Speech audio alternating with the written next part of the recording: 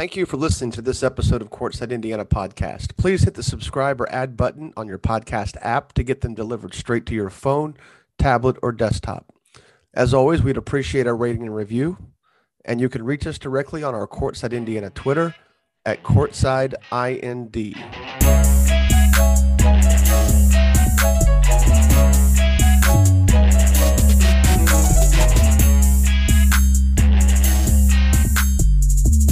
Welcome to episode 122 of Courtside Indiana podcast. I'm Jim Reamer, joined as always, maybe not as always, but joined as mostly by Zach Tyler. Mostly when you're not doing that whole family thing. Yeah. What is that? Family stuff.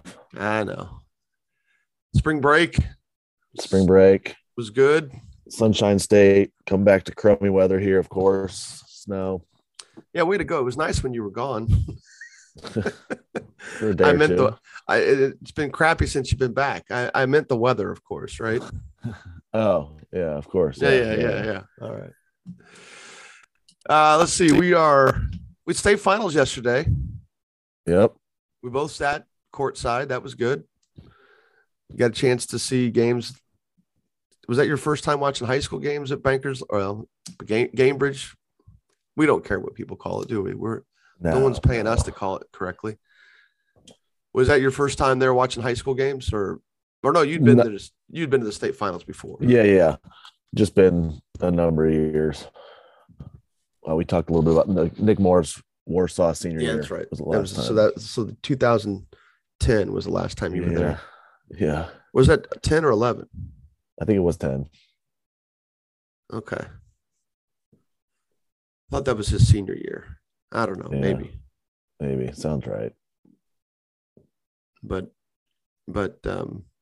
yeah, it was look, I don't know that the teams that won, the only real surprise of the day was what, Providence? Not that it was a complete surprise, but right, just the way they handled Central Noble for a majority of the game, probably. Yeah. Well, let's do the recruiting, then we'll come back to this. We didn't do any recruiting updates last week, so let's get caught up to date on that, and you go ahead and go. And we'll talk about that stuff. All right. Yep. Blake Jacobs from Northridge, 2022. He's a senior. Had busy D3 week. Got a Manchester offer, a Hiram offer, and a Chatham. We decided Chatham, right? Well, there's an Irish pub here in Fishers, not here in Fishers, but over in Fishers, called Chatham Tap. It's also, they got one by Butler, by Hinkle Fieldhouse. So I would assume it's Chatham. Okay, there we go. So Chatham. Let's see, Chatham. Yeah, so 3 D3s for Blake. Luke LaGrange he's at Leo now. Got an offer from Huntington. Let's see, where am I at? Reggie Bass from Tech got a couple offers this week. Grambling offer and a Stony Brook offer. Gage Sefton, a 2023 from Blackhawk, got a Huntington offer. Brandon Trilly from Munster got a Bethel offer. He's a 2023. Another 2023 from Cathedral we saw last night. Xavier Booker got a Michigan offer. And then we had a few commitments. Davis Olson from North Central committed to Hanover. Ashton Johnson from Fort Wayne Southside committed to St. Francis. And then Adonis House from Liberty Christian he committed to Wabash. Oh, he did that, huh? That's a good pickup for them. I mean, they've had a great year. I don't believe they won. They got to the D3 finals, right? They're semifinals. Yeah, did they win it? I don't think they did. Okay. You know, it's tough. They're playing when all the NCAA stuff's going on, and I don't think they won it because I would have seen Eric Davidson celebrating on Twitter, and understandably so. But the Booker offers. Now you've seen him live. Yeah. What'd you think? Agree? I mean, tell me what you think. long, athletic, uh, good on the glass, good at blocking shots or altering shots as well. Um, I don't know what more of a motor he could have if that's been talked about before in the past with him. Keeping him engaged when he's not attacking the glass or not blocking shots. Um, I mean, he's long and athletic and did well. I mean, he only took 1 3 maybe. Does that sound about right? It was Night? late. If he did, it was Yeah. late. Let's see. No, he took 4 threes. Oh, did he? Okay. But the one he hit was late. I mean, he's a good shooter. We came into this game last night. You asked before the game, where I know we're dipping into the games here, but you asked before the game, what does Chesterton have to do to beat Cathedral? And the first thing you got to figure out is their Cathedral's two best shooters are both bigs. So you're really going to spend most of your time picking pop action and knowing that there's a lot of space. And there's a lot of space in the paint. You know, when those guys, or, you know, for guys like Comer and Edwards and Tibbs and there's a ton of space for those dudes to get through there with no bigs posting up and taking up, or creating traffic. Right. So Right. I mean, he did get himself in foul trouble trying to block shots, so he sat for a little bit in the second quarter. yeah, But he's only a junior. yeah, I'm still in the unconvinced phase as to what. Look, it's anytime you talk about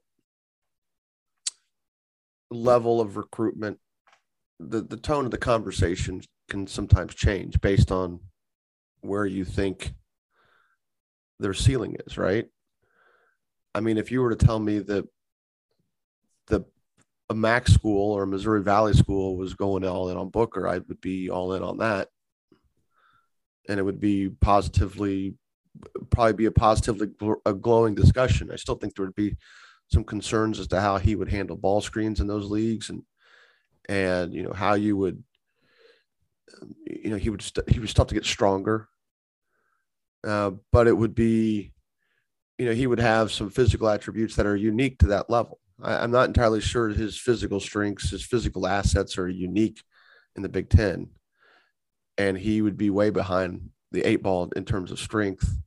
And then just wondering how much weight his body could put on. I mean, he's physically a lot like Kieran Powell, who's at Houston, who didn't play much last year. I think he's redshirting this year due to injuries.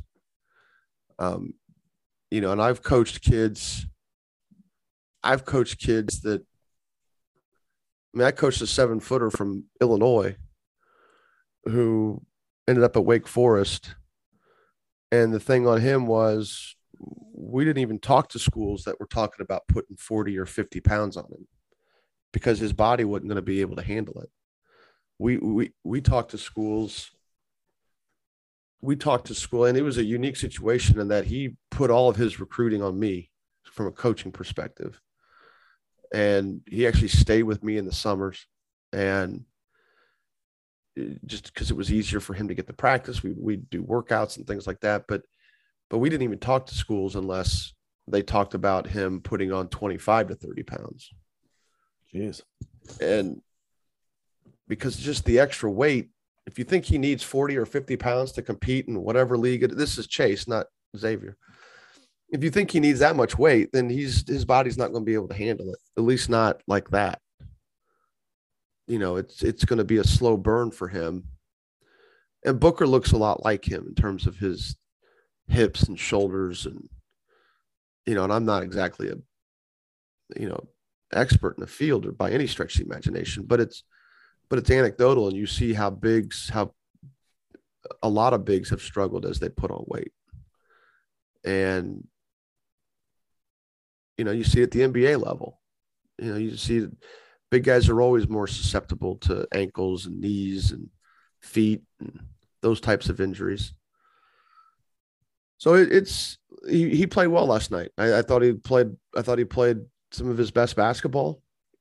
I think now the decision is that where's his ceiling from there? He was engaged yesterday, and he definitely set the tone early with a couple of blocks. 2 of his 4 blocks were in the first 2 possessions. He rebounded as well as you could, but he didn't get any offensive rebounds, which is as much of a deal as to where he is offensively. Now that's not a criticism, because if you're going to play him as a pick and pop guy, and he's not really a guy that posts, right, at 6'10". So that's the question: is what are you getting? Who are you teaming him up with up front? A Booker with the body that he's got, with a Booker with a body good enough to play in the Big Ten would look really good next to like a Trace Jackson Davis, with his range, which would probably improve as he got older. And I think that's the enticing thing, is that he does have nice touch. It's still inconsistent at this age, but it's easy to see where that could be definitely a factor. And so his recruiting, but yeah, I mean, we saw Izzo there last night. Painter was there. A couple Notre Dame guys were there. Yeah, I mean, it was well represented. Indiana was there with their assistant coach, Coach Hunter. Butler was there with Coach Ragland. Michigan State was 3 deep with their coaching staff, and Purdue was 4 deep. Purdue was all in yesterday. All in. They were all there. And they were, I don't know. I'm sure at that point you're still, they're still evaluating kids, but they were definitely were all in on, at least from a standpoint. And sometimes you're just there because it's Indiana State finals and guys want to go and you need to be seen. And it was nice. Mike Lewis was there, the new head coach at Ball State. It was good to see him again. Good to see him be in the state of Indiana, a state that he obviously, wherever he has been, has tried to still keep a foothold in from an information and recruiting standpoint. I don't really think I can't, I can't remember when he got there. I don't, Wilkes went there from North Central, but I don't know that Mike was there when Chris committed there. I'd have to look on that. I don't think he was, but anything else strike you here on some of these offers and commitments? No, I missed one. Jalen Bullock from Calumet committed to Anderson. Also, I missed that one. Okay. But other than that, I don't think so. The Bass one to Stony Brook is a fun story, kind of. That there was a phone call once from an assistant coach at Stony Brook. This is a small Division I school in Long Island, and he was just doing his job. He was a nice guy. I can't remember what his name was. This has been a while, but he was talking about their arena, and he kept saying Stony Brook, and which is a feeder, which is a middle school here in Indianapolis. And anybody in Indianapolis knows that Stony Brook is a middle school, and there's a lot of talent that comes out of there that goes to Warren Central. So he kept talking about their arena. And I know that it's a very small school. It's not unlike, what St. Peter's is probably in terms of school size. I said, Coach, how big's your arena? He goes, it's 1,500. And I go, Coach, I said, and I told him, I said, man, I realize you're doing your job. You're selling your school. It was awesome. He had a lot of energy. I said, you can't tell an Indiana kid that your arena seats 1,500 when our gyms seat on the low side, 2,500. And he didn't know that, he didn't know much about that. He was surprised. I told him how big some of the gyms were. And I said, if you tell people you're from Stony Brook and that your arena is 1,500, they're going to think you're the middle school at Warren Central. And so call it whatever you want. Just don't call it, when you talk to Indiana kids, just don't tell them it's an arena, because they're going to expect something bigger than what they play in at the high school level. So the Stony Brook offers just reminded me of that story, but nice. All right, man. Anything else out of this before we move on, talk about the games? I don't think so. All right. What was our best, the best game yesterday for you? We're going to go through our best game, best team, best player deal here, and keep our keep our weekly features good because I think it's a good way to talk about these games. Best game for you yesterday? Yeah, so it depends how you look at it, I guess. What you mean by best game? Best game. I'm gonna Game say you like the most. well, the North got slaughtered yesterday, so kind of didn't like any of them the most, but Oh, that's right. The South swept. South swept. Yep. Uh, I mean, I the game. I guess the game I liked the most was probably the 2A game. The just the way Providence came out, didn't didn't back down from Central Noble at all. Punched them right in the mouth early. 25 points in the first quarter. Played so physical, shut down Central Noble and their high-powered offense, and got after it. I mean, they had some dudes. We talked about Casey Kalen, how tough he played, how good of a player he's going to be. Just they all stepped up when they needed to. They had the game or the lead the whole game. There's a stat in that game I looked at. I was going to talk about. Which stat? I can't remember now. I was pulling them up. Okay, I was going to ask if you found the box scores. If you look at the top, they have home stats and visitor stats, so you get more detail on that top view. Right. What stat was it? I don't remember now. Anyway, that game just impressed me from Providence, just because I know what Central Noble's capable of and what they can do. Yeah. That's where it was. The points in the paint. Providence had 26 points in the paint, and their biggest guy is probably 6'4". And their best penetrator is Kalen. Yeah. So I mean, they were scoring. I mean, if you believe Williams is 6'4", then he's their tallest starter, and then you've got Siebold, who's also 6'4". Everybody else is shorter. Yep. But yeah, Kalen is their most effective player in the paint as far as, I mean, obviously they have no post-up game, which, you're not required to have by any stretch of the imagination. They keep that floor pretty open. So, right. And with Logan Gard in there for Central Noble in the paint, I mean, you kind of, he's 6'7", you kind of expect him to get more rebounds, I guess. So they didn't miss though. Yep, that's you got to miss shots. You got to miss shots before the other team gets rebounds. What did Providence did out rebound Central Noble 29-23. I mean, they shot 52% overall. Yep. 42%. So they were, quick math, they were 16 for 28 inside the 3-point line. So that's 57%. So you've got to miss shots to get rebounds, and they didn't really miss a whole lot until,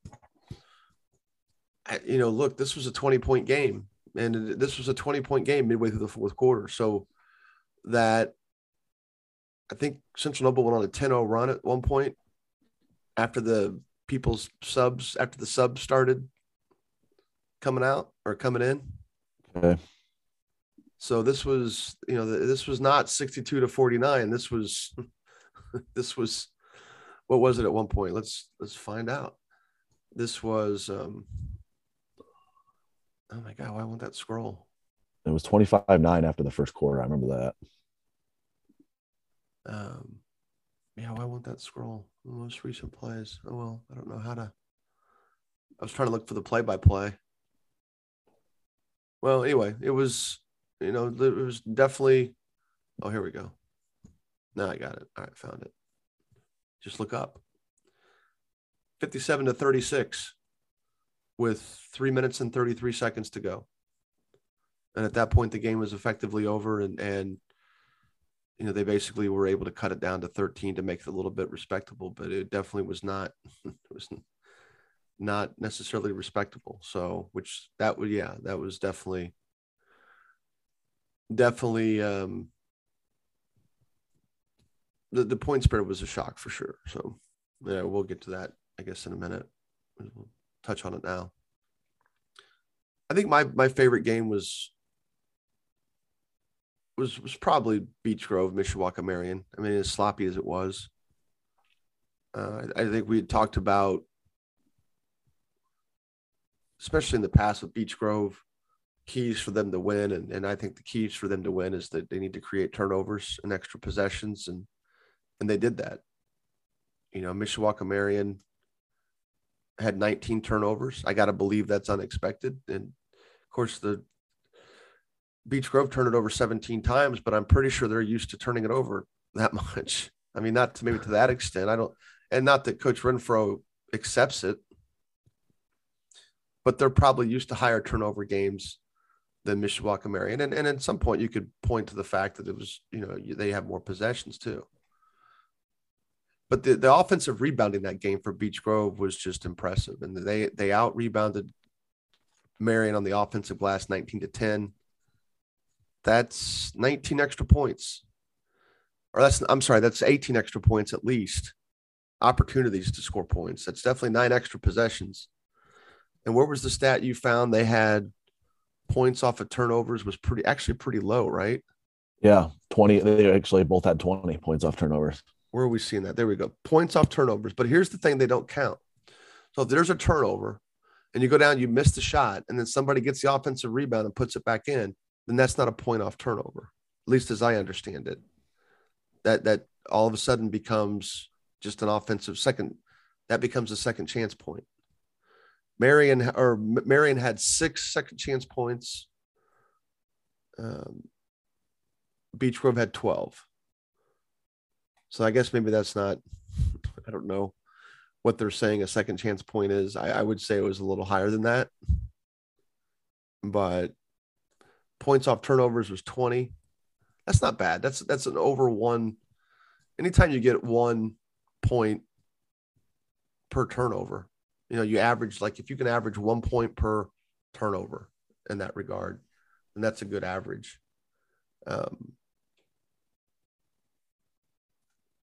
And Marion did the same, 20. So the offensive rebounds, but maybe this might be the stat that decides it.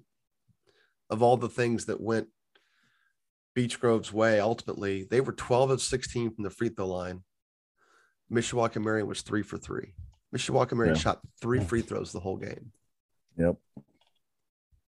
Ball did not get any foul trouble at all. He was in foul trouble early and often against Sullivan. So that was something that was, I honestly, I thought he would have trouble with fouls. I thought that Brooks and Kakalea would be a problem for him, not necessarily individually. Brooks did not have a great game. He did not get in the paint. That's a testament to the perimeter defense of Beech Grove. And if Kakalea goes 1 for 7, excuse me, if Kakalea is, he didn't hit shots. Sullivan didn't connect anything outside the paint. Do you remember anything outside the paint for him? No, I'm looking at it now. He was 0 for 2 from 3. He was 0 for 2 from 3, but I mean, overall, was there anything? That, yeah. I mean, there was nothing that put pressure on Beech Grove,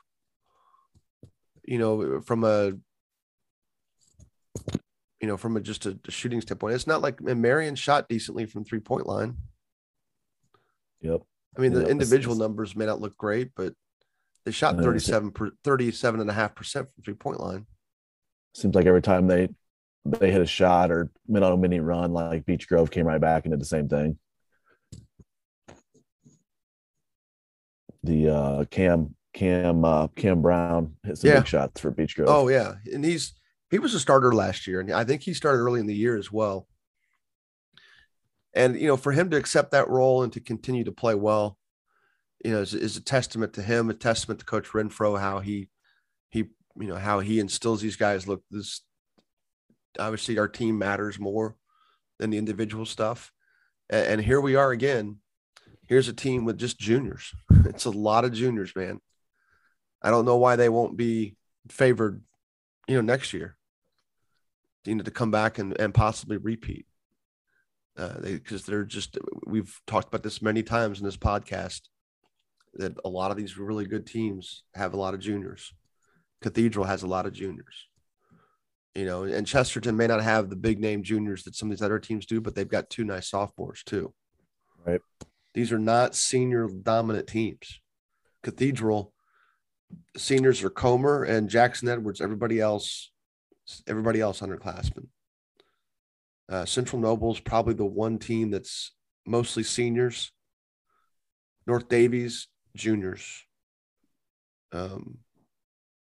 Central Catholic, pretty much a lot of seniors, no question. But again, just a constant theme of how deep this junior class is, regardless of what we think of the top talent or how wide that is. The junior class is extremely deep. So, who was your best team of the day? Obvious, or going to go off the board? No, I think it's obvious that Cathedral was the best team.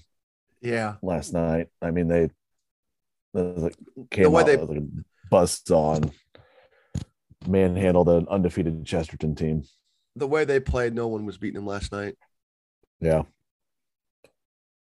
And who's to know that their disposition came in. They came in last night.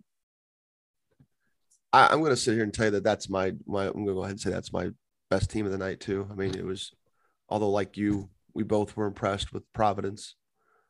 If we want to talk about that, we can, but how good they were on both sides of the ball. But you could look, there's a lot of talk down here in this area about the legitimacy of Chesterton being undefeated.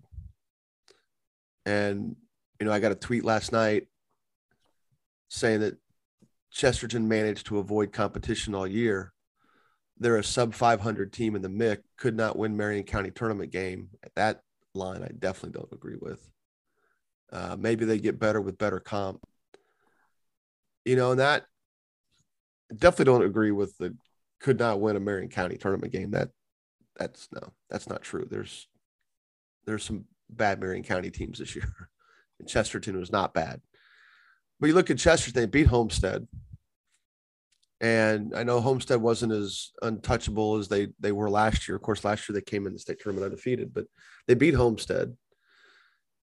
And they by doing that, they submitted their name, so to speak, for consideration to get to state. And they got the state. They took care of business.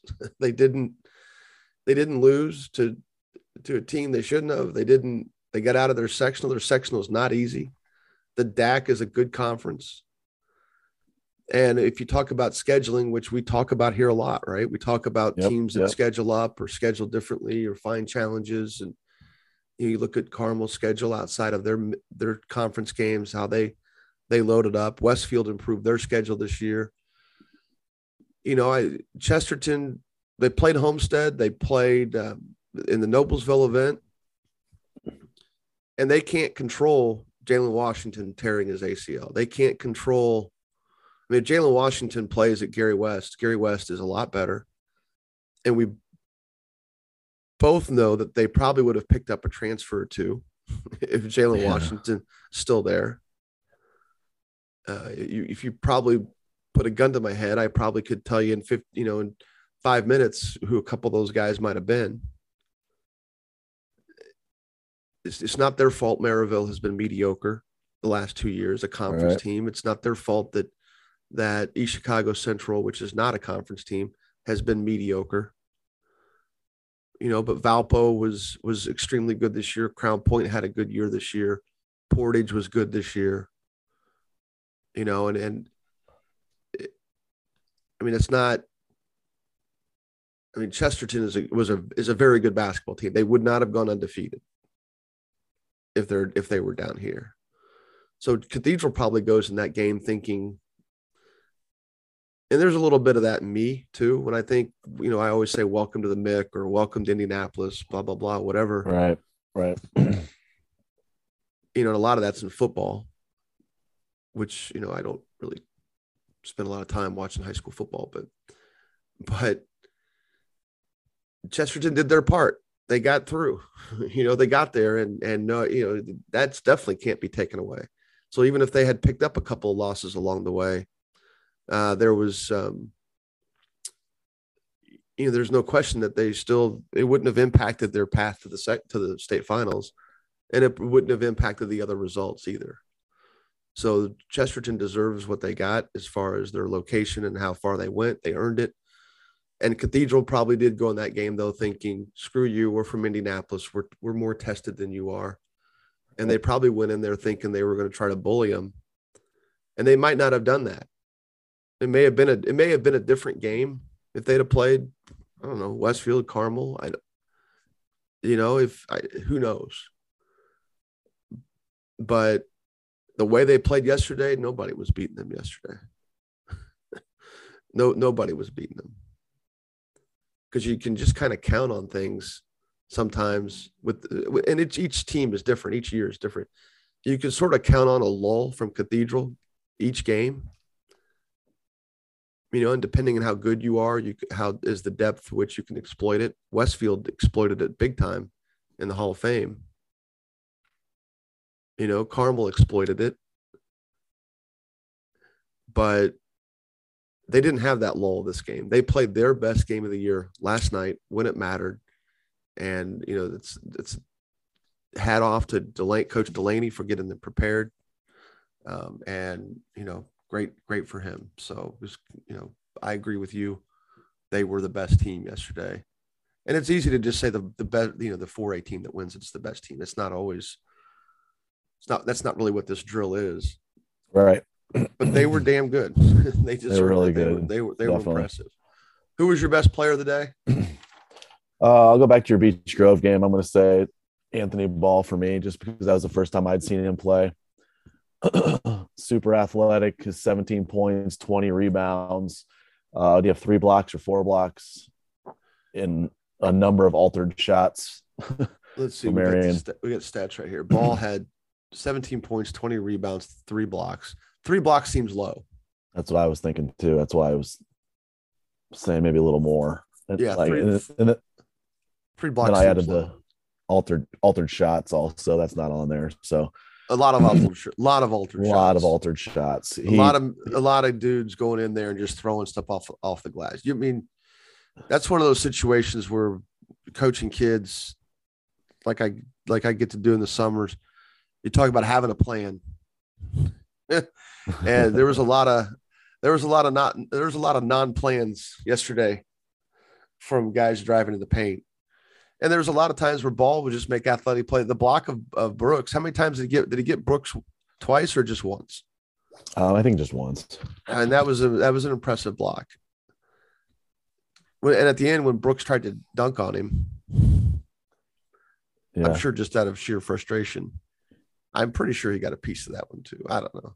We're maybe nitpicking stats here. They don't tend to care when you win, but yeah, it's tough to simulate that in practice for sure. If you're Marion, athleticism and length. We talk a lot about that in different contexts, don't we? So hold on a second. All right. So here was the question last night. Oh wait, hold on. Here's my best player. My best player is Anthony Ball. Surprise, surprise. He was a stud last night. He was engaged. The only thing I would question with him, there's times where he puts the ball on the floor. He has no business putting the ball on the floor.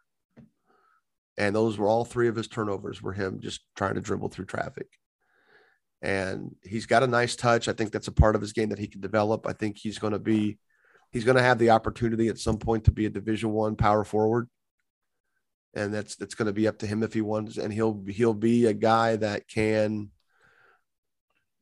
if he could be a straight line drive guy, he'll be athletic enough to play it. He'll be, you look at the development of Jordan Geronimo at Indiana. I mean, he could kind of be like that, right? Do you see that in him? Have you watched enough Indiana? I've watched enough Indiana to agree with that. I'll take your word for it. He just was impressive last night. And, and that's because last week against Sullivan, he was out of the game early and often. He had no shot at staying in that game. They went right at him. and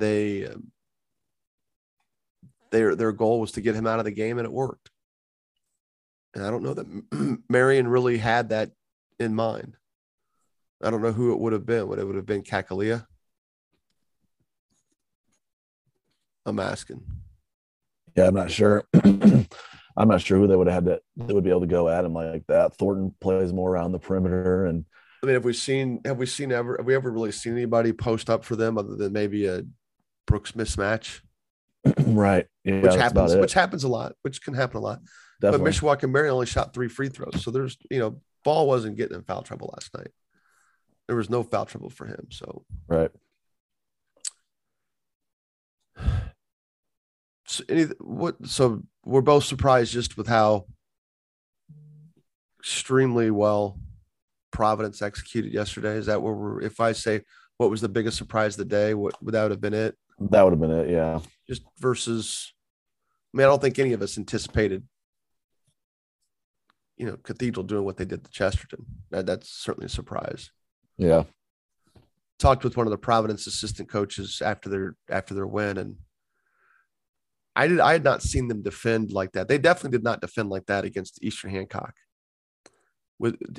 In terms of how they extended it and how much pressure they put on the ball versus how much they were way more man oriented this weekend than ball oriented. So there was a lot less room between them and the guy they were guarding. And they felt that Eastern Hancock was quicker than them. And I don't know that I fully agree with that, but I do know that they probably had more skilled ball handlers than what Central Noble did.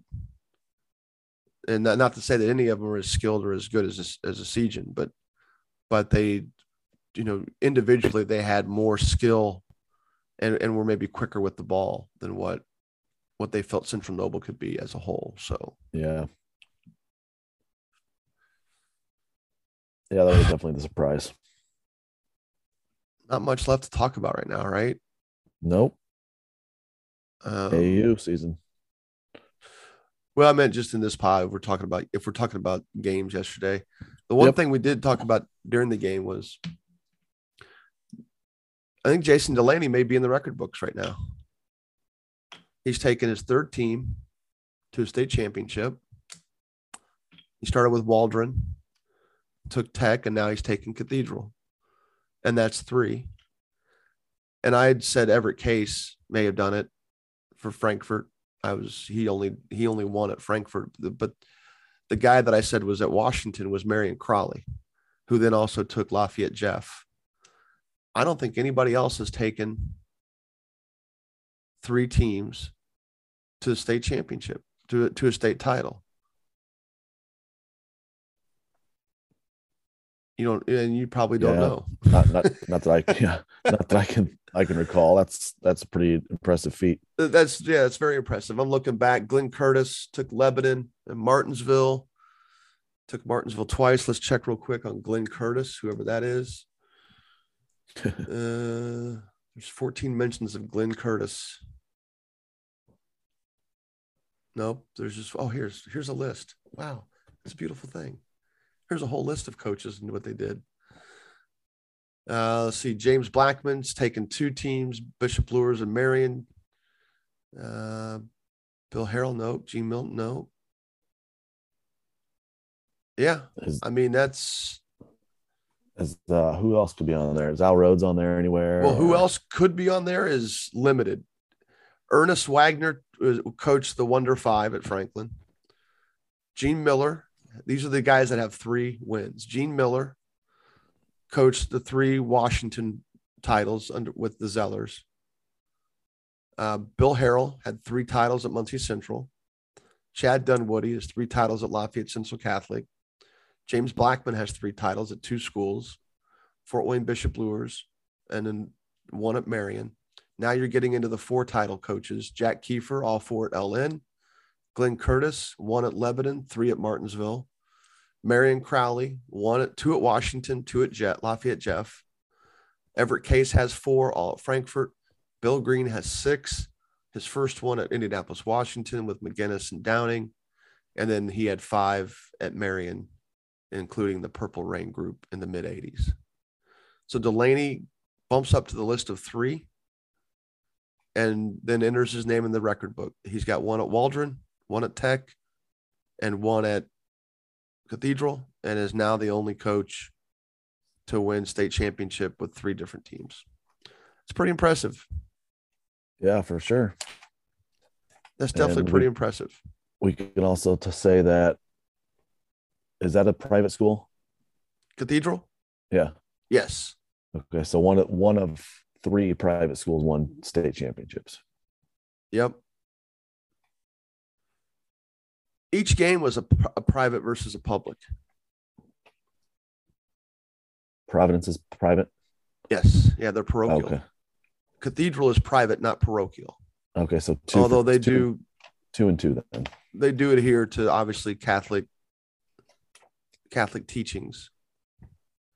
And there's some certification they have, and the only reason why that matters is because never mind. Anyway.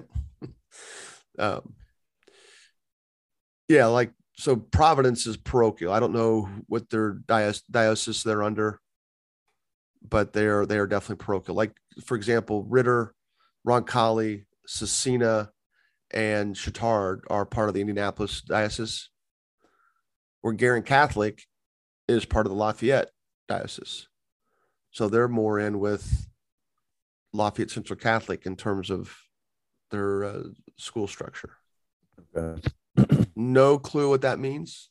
Not Catholic. I just know that from a like geographical situation, that's where that becomes, and that's the difference between private and parochial. Brebeuf and Cathedral, while having a religious component to their school, certainly, and religious component to their education, are private schools, whereas those other schools I named are all parochial. So differences to the normal people, or like to other people, normal people, differences to people like us are negligible probably. But go ahead with your question. So they can recruit, so to speak. Well, look, as the argument is a lot of times with schools like that, they do not have a feeder program like all these parochial schools do. Guerin Catholic, for example, has Mount Carmel. They have the 2 Catholic schools in Fishers. They have is there just one Catholic school in Noblesville? I just don't know that system very well. And there is another Catholic school in Carmel, St. Elizabeth Seton. Mount Carmel is the big one. I don't know how far up Seton goes. But yes, they do not have a feeder system. Can they recruit? No, they can't. Not within the IHSA rules. They can have camps. They can have people. They can welcome people. They can accept interest. Are they an easy target for recruiting? Absolutely. But I got a text message yesterday regarding the Beech Grove win. It's nice when your best player transfers in, and it's okay, sweet. And I agree, it is nice. But nobody would have turned Anthony Ball down. Right. At least athletically. Carmel, for example, is a closed border. Like with open enrollment, you can go anywhere according to the state. I can live in Carmel and go to where do you teach again? LaVille or New Prairie? LaVille. I could go to LaVille according to the state of Indiana. Right. Now, LaVille may have closed borders. Carmel has a closed campus. You have to live in Carmel you have to live in district to go to Carmel. And the reason why they do that is because they don't want to wake up in August and have, 300 kids there that they didn't account for. They just don't want people coming and going. And some schools welcome out of district district enrollees. And the only reason why anybody cares is because in athletics, they care. If the kid wasn't an athlete, they wouldn't care. Right. I have no clue if Ball's parents moved to Beech Grove. I have no clue where they lived before when he went to Southport. It's not his. I'm just bringing him up because he's the one. He's definitely one transfer as at a public school. There were some charges last night from the Chesterton crowd that, Cathedral can recruit. We can't do that, blah, blah, blah. They talked about, where some of their kids were from. Of course, none of the schools they named were accurate. Close, but not accurate.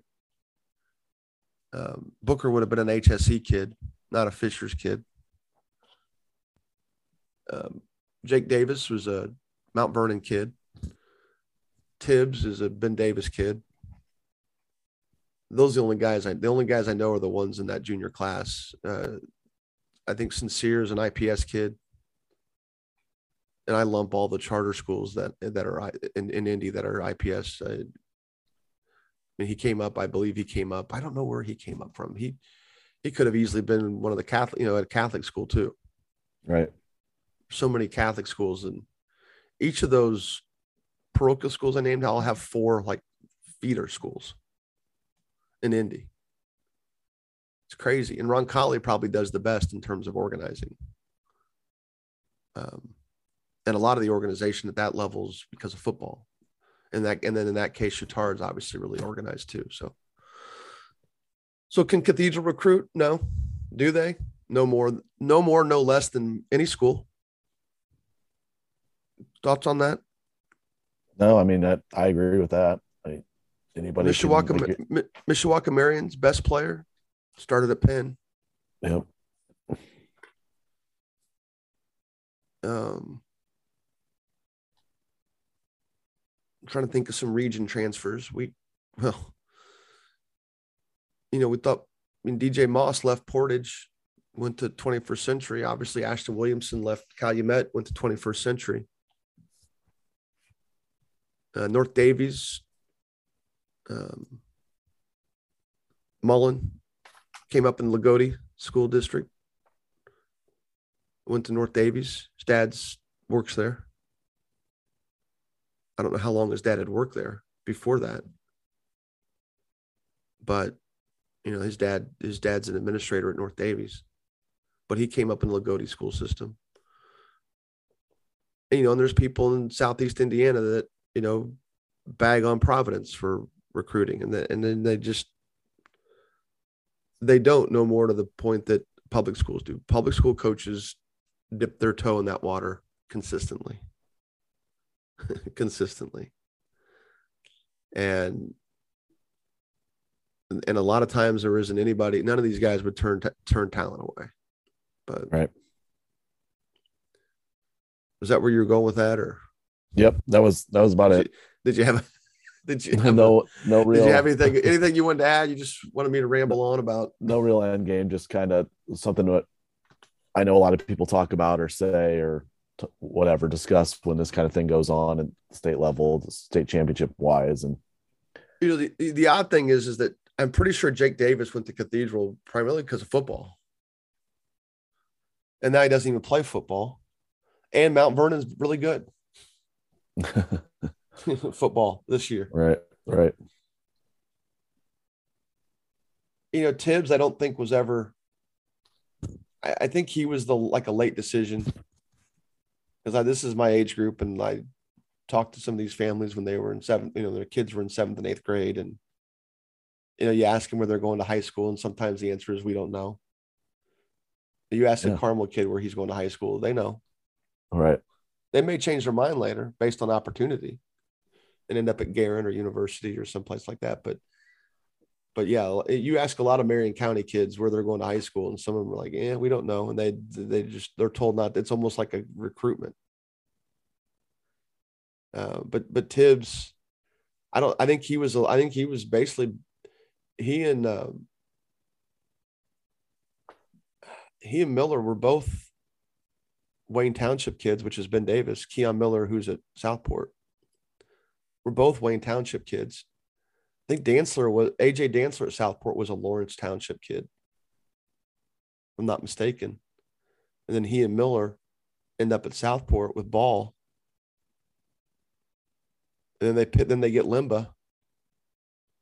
So they think, okay, we're rolling. And then of course Ball transfers out, and Southport was really good once they got healthy.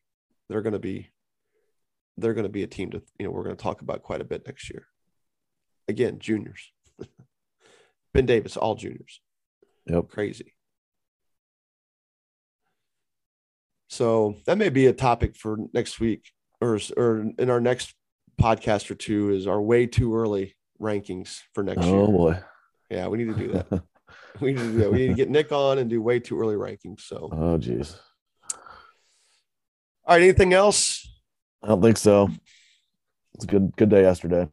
Yeah, I wish I'd remember this list last night when we were talking about Delaney and coaching 3 schools to a state championship, because it was Marion Crowley was really who I was thinking of. It was the guy that coached at Washington and then moved on to quote somewhere else, but I thought it was Everett Case. It's pretty impressive to have multiple state titles. The list gets thinner when you get to 3, and even thinner when you get to 4. And then Bill Green's sitting up there at 6, looking down at everybody, laughing, daring everybody to come chase him. I mean, a lot of these dudes are retired. I don't think Kiefer's going to pull 2 more out of his hat before he retires. If he'd have won one last year, I could see him hanging around for 1 more, but 2 more, I'm not sure. So Delaney enters the list of 3, and congratulations to him. Congratulations to all the coaches. Yeah, definitely. Coach Dalrymple's been at North Davies a long time. He's actually sent kids up here to play in the summer, which is nice. He's been helpful when we've called, and congratulations, Coach Miller at Providence, and definitely my big. I enjoy when, like Renfro, Mike. I've known him since he was a freshman in high school. Him winning at Beech Grove is where he went is outstanding. Couldn't be happier for him. And then obviously I guess we could. They did a lot of that for the legacy of Matt English, who I got a chance to coach with for a couple of years at Eminence High School. And kind of spent a lot of time in an area when he was coaching at Seeger, kind of spent a lot of time in right there after he left. And so we ended up having some common friends at different timetables, but I know Beech Grove wanted to win that in part for him too, because he's the one that kind of got some of that stuff going as far as developing a program.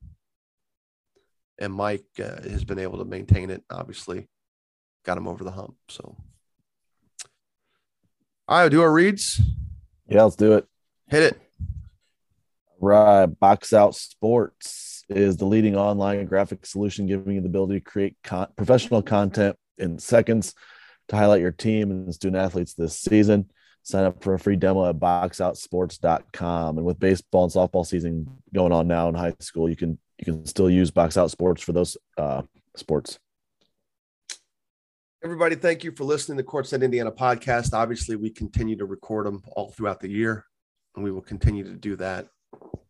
Obviously, Zach, appreciate your time during the season. I know that with your kid, you may not be as many AAU events as what we're going to be at this year, or as what I'm going to be at. Of course, I'm coaching, so sometimes I don't even get a chance to go roam around as much.